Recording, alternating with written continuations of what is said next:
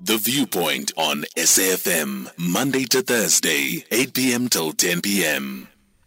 And it is The Viewpoint, Bertha in for Songezo. So the Morocco earthquake killed thousands of people, and I think right now we are sitting at about 2,900 if we haven't even reached 3,000 as we speak. That's 3,000 people affected.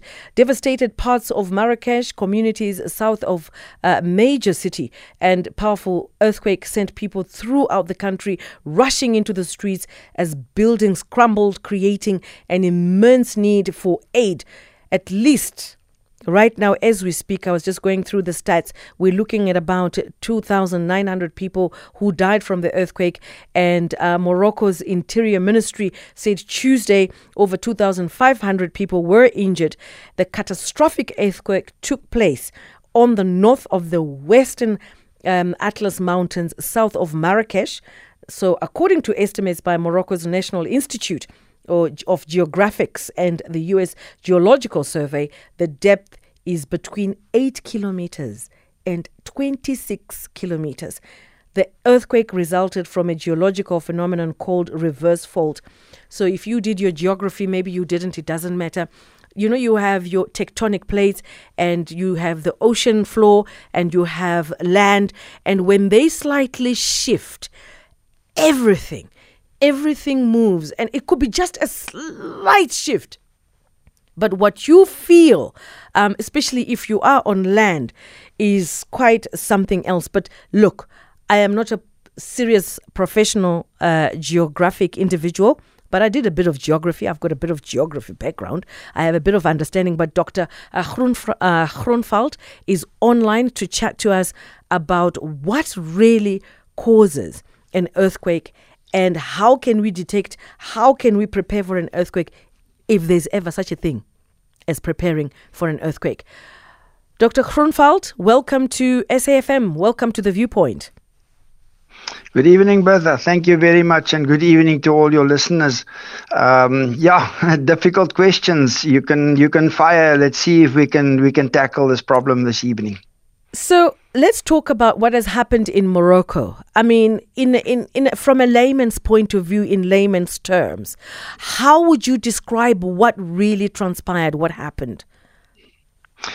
To make it really easy for people to understand, if you have plates in a basin that you're busy washing, that you've eaten out, and you have two of these plates sitting one on top of the other, and you move one of them, all the other plates in that basin is going to move because they're all connected. So the crust of the earth has got these plates. Now, that is a theory that started in the late 70s. You won't believe it.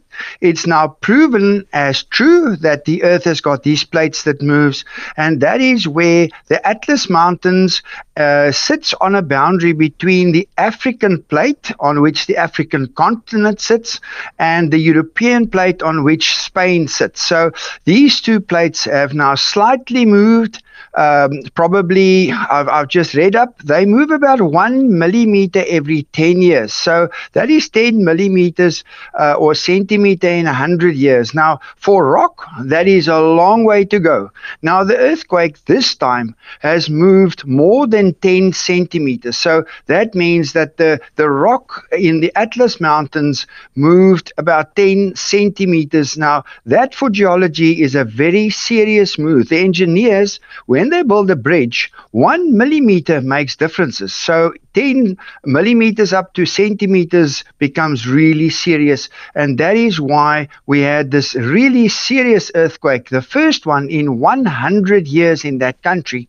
Now, 100 years ago, there was an earthquake. Nobody living today, unless you're very old, will remember what happened. And that is the real crisis now, is that the institutional memory is gone. Nobody actually can remember an earthquake of that size in those mountains.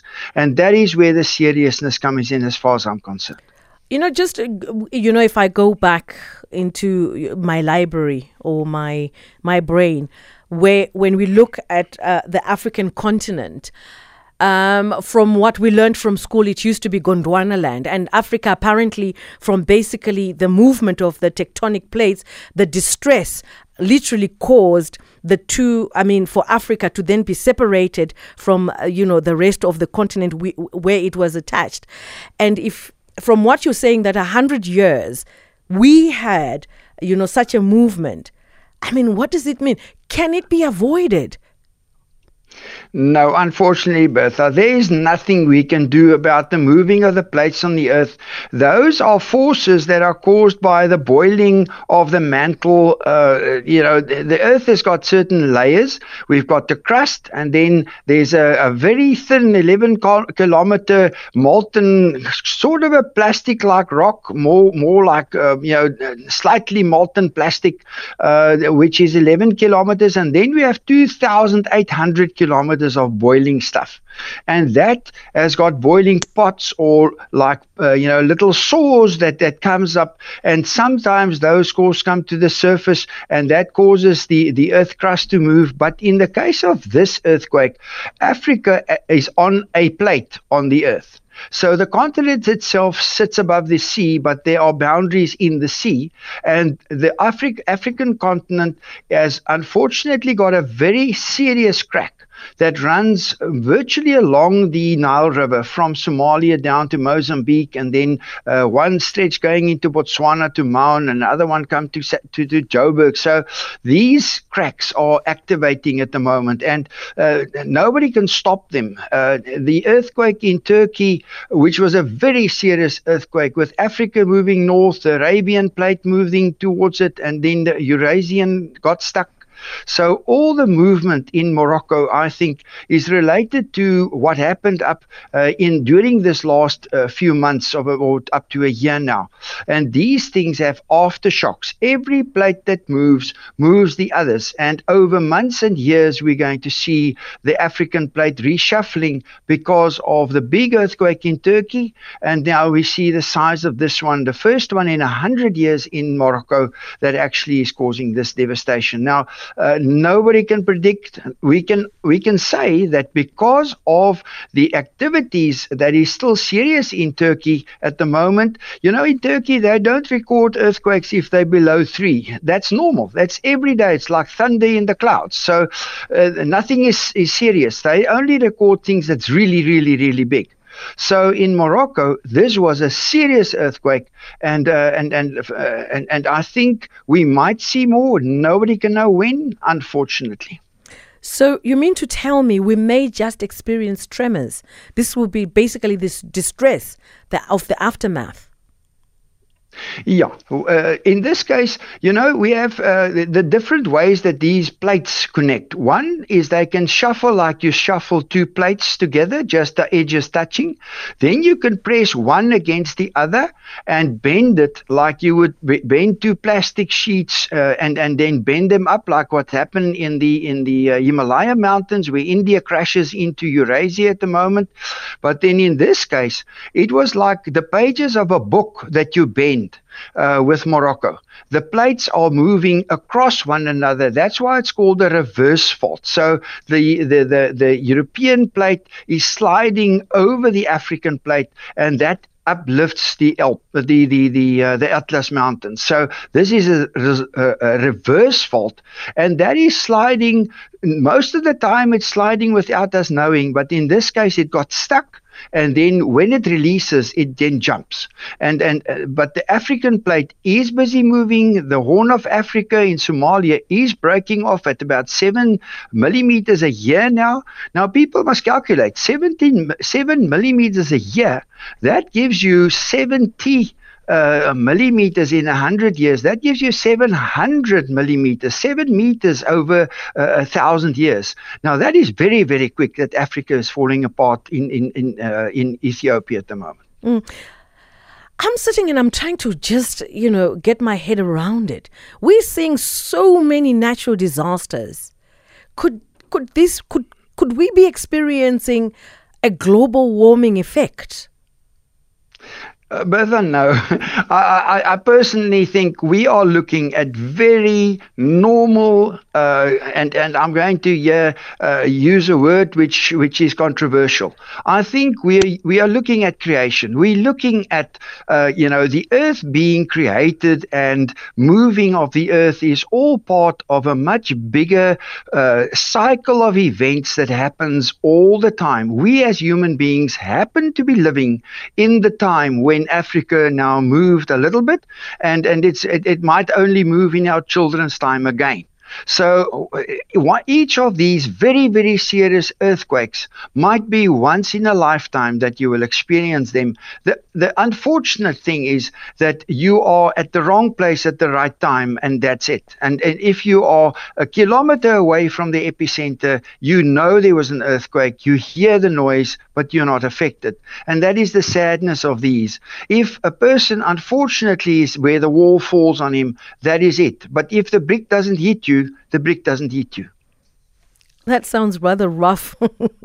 Right It place is at the right time. It is very, but it's very serious. It's very rough, and I think my absolute admiration for the people who now move in to help those people. Because remember, any of those walls can fall anytime, and people are still putting their lives at risk to go and help the people out. And that, for me, is the biggest hero story of these events. Is people are prepared to move in there, take water, because remember, those people are now stuck without water, without sewage, without food, without blankets. I mean, luckily it is now still summertime. If it was winter for that part they would have been stuck in ice cold kind of conditions. So my really prayer is for the people who move in. That is really where my heart is going, is people who might even get a brick falling on their heads, but they don't care because they care for the other people. Well, we're going to take a small break, and when we come back, I just want to find out from you if authorities, can they do something in preparation for such a devastating experience. And also just looking at some of the voice notes and WhatsApp messages. Let me just read one just before we go to the break. Good evening, Bertha and the brilliant team behind the scenes. Thank you for reminding me about the geography book, RB. Bennett, oh yes, it was when we wrote our O-levels, and that was in Zimbabwe. It was so rich with these natural landforms, volcanoes, river structures, and many, many more. That's Donald in Rustenburg. And we'll get into the questions when we get back. Let's just take a small break and talking to Dr. Groenwald, who is online. Bertha Charuma on SAFM. And it is The Viewpoint. I'm sitting in for Songezo, and we are talking about what is happening at the moment in Morocco. An earthquake that has literally devastated the country, and expected death toll, I think, will be rising.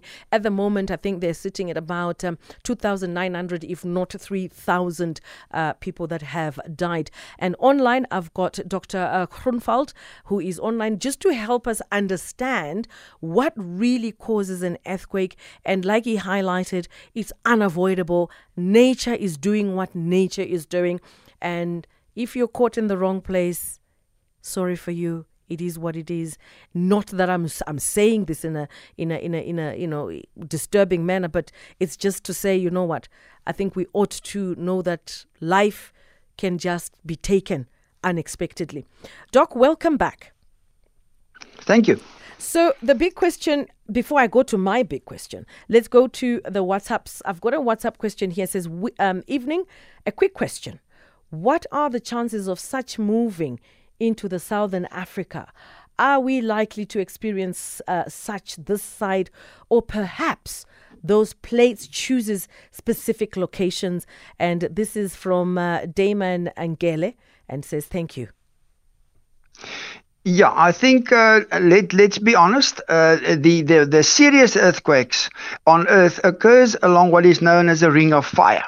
That we know as geologists. It's a very well-defined line where these continental plates meet and where they move, and also where they move in specific ways. So South Africa, luckily, geologically, we are very stable. We don't see, we wouldn't have been able to mine down to 6 kilometers in Joburg if we were an unstable part of the earth. So there is a small chance that we can see this kind of movement in Tulbagh, for instance, close to Cape Town. There's a small chance from Port Elizabeth all the way through to Worcester.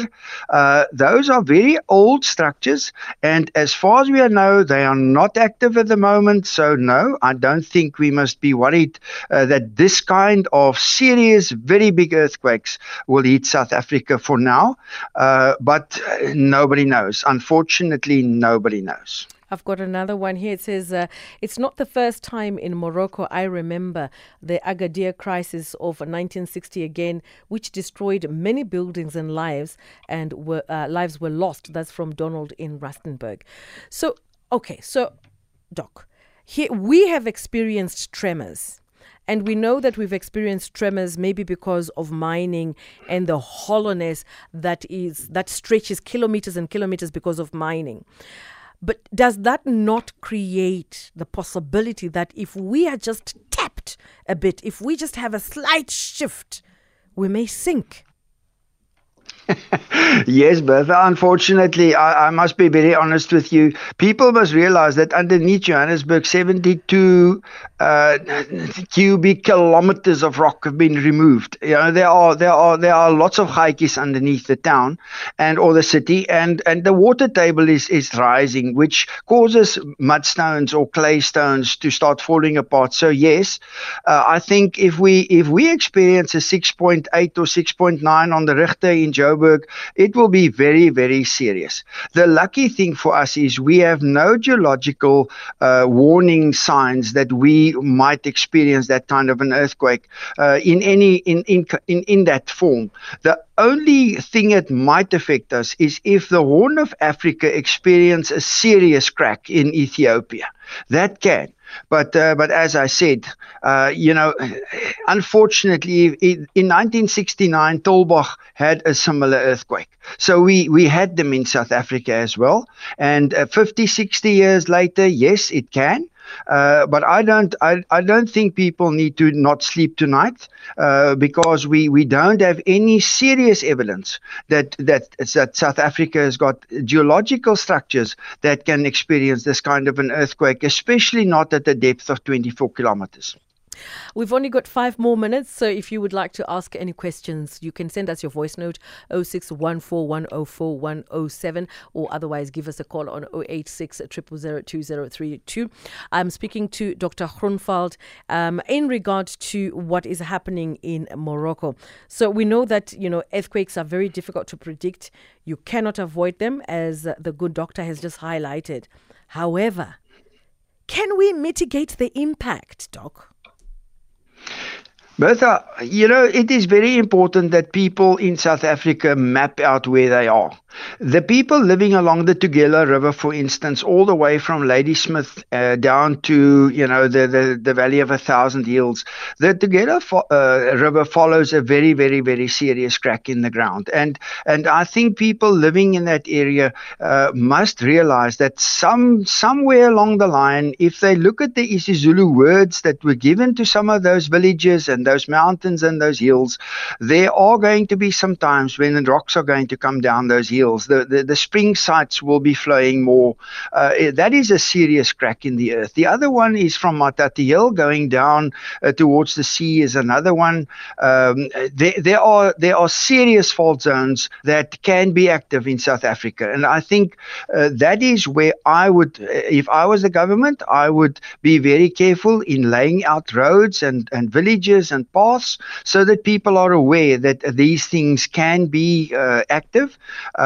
But I wouldn't really cause any serious frightened people now or whatever. But I think people must realize that if you build on places where the ancient people in your history hasn't built houses, don't go and build there now.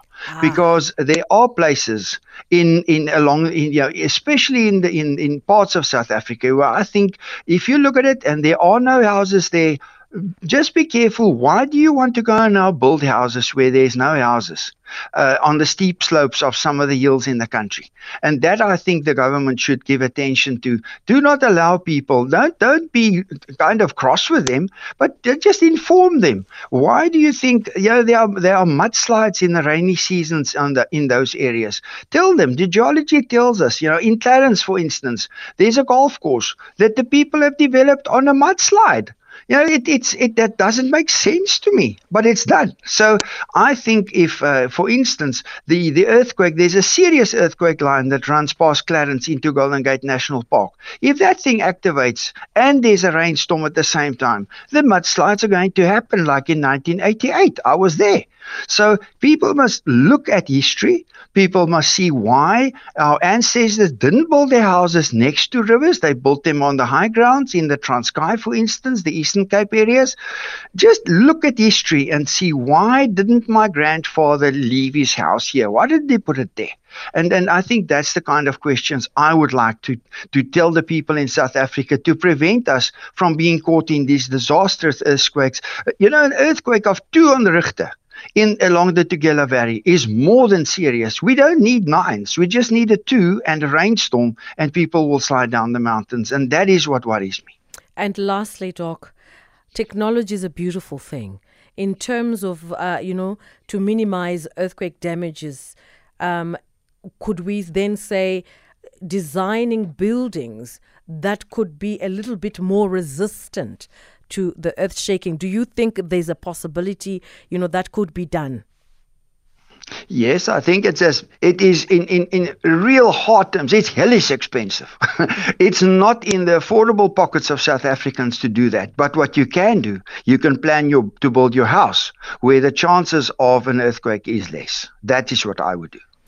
Dr. Groenwald, thank you so much for joining us on SAFM, and thank you for making time for us. This has been quite a learning lesson for most of us, and like you say, we need to just be a little bit more vigilant, but there's nothing we can do about it. And thank you so much for joining us.